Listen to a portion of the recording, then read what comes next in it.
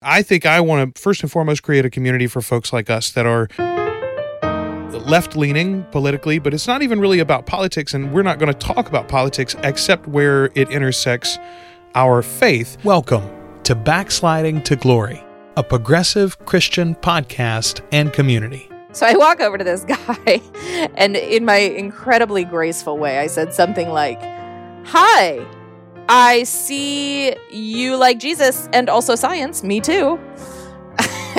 And people that are progressive in their theology and yet live in the Bible Belt, as it were. And the Bible Belt's big, right? You and I particularly live in Louisiana, but there are Bible Belts, if you want to call it that, in Ohio and in large parts of the Midwest. What we're talking about is an area where a fairly fundamentalist, right? That's what really, a view on theology that's locked in the early 20th century and is seen as immutable. If you live in an area where the culture is dominated by that, then I call that the Bible Belt. And Bible Belts have existed across space and time too, right? There are areas of Europe that were Bible Belts, I think, at different times. But it's where the religion, in particular, we're talking about Christianity, has been co-opted by the government, or the culture at large, and because of that, it's been stagnated.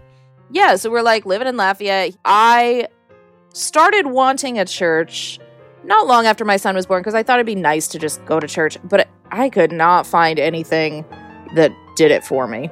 The Unitarians in Lafayette, they're lovely, but God isn't even really mentioned, and I'm like, if I'm going to sit there for a whole hour on Sunday, I'm not going to, not do God. Come on.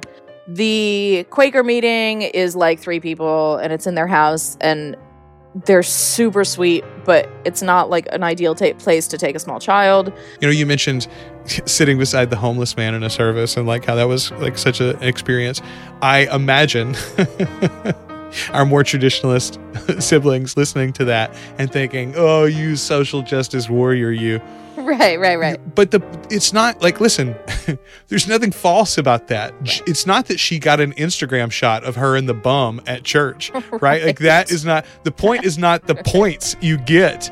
The point is having a transformational experience by meeting someone who lives outside your own experience and yet shares your human desire to better understand their deity and to better understand their fellow man. That is transformational.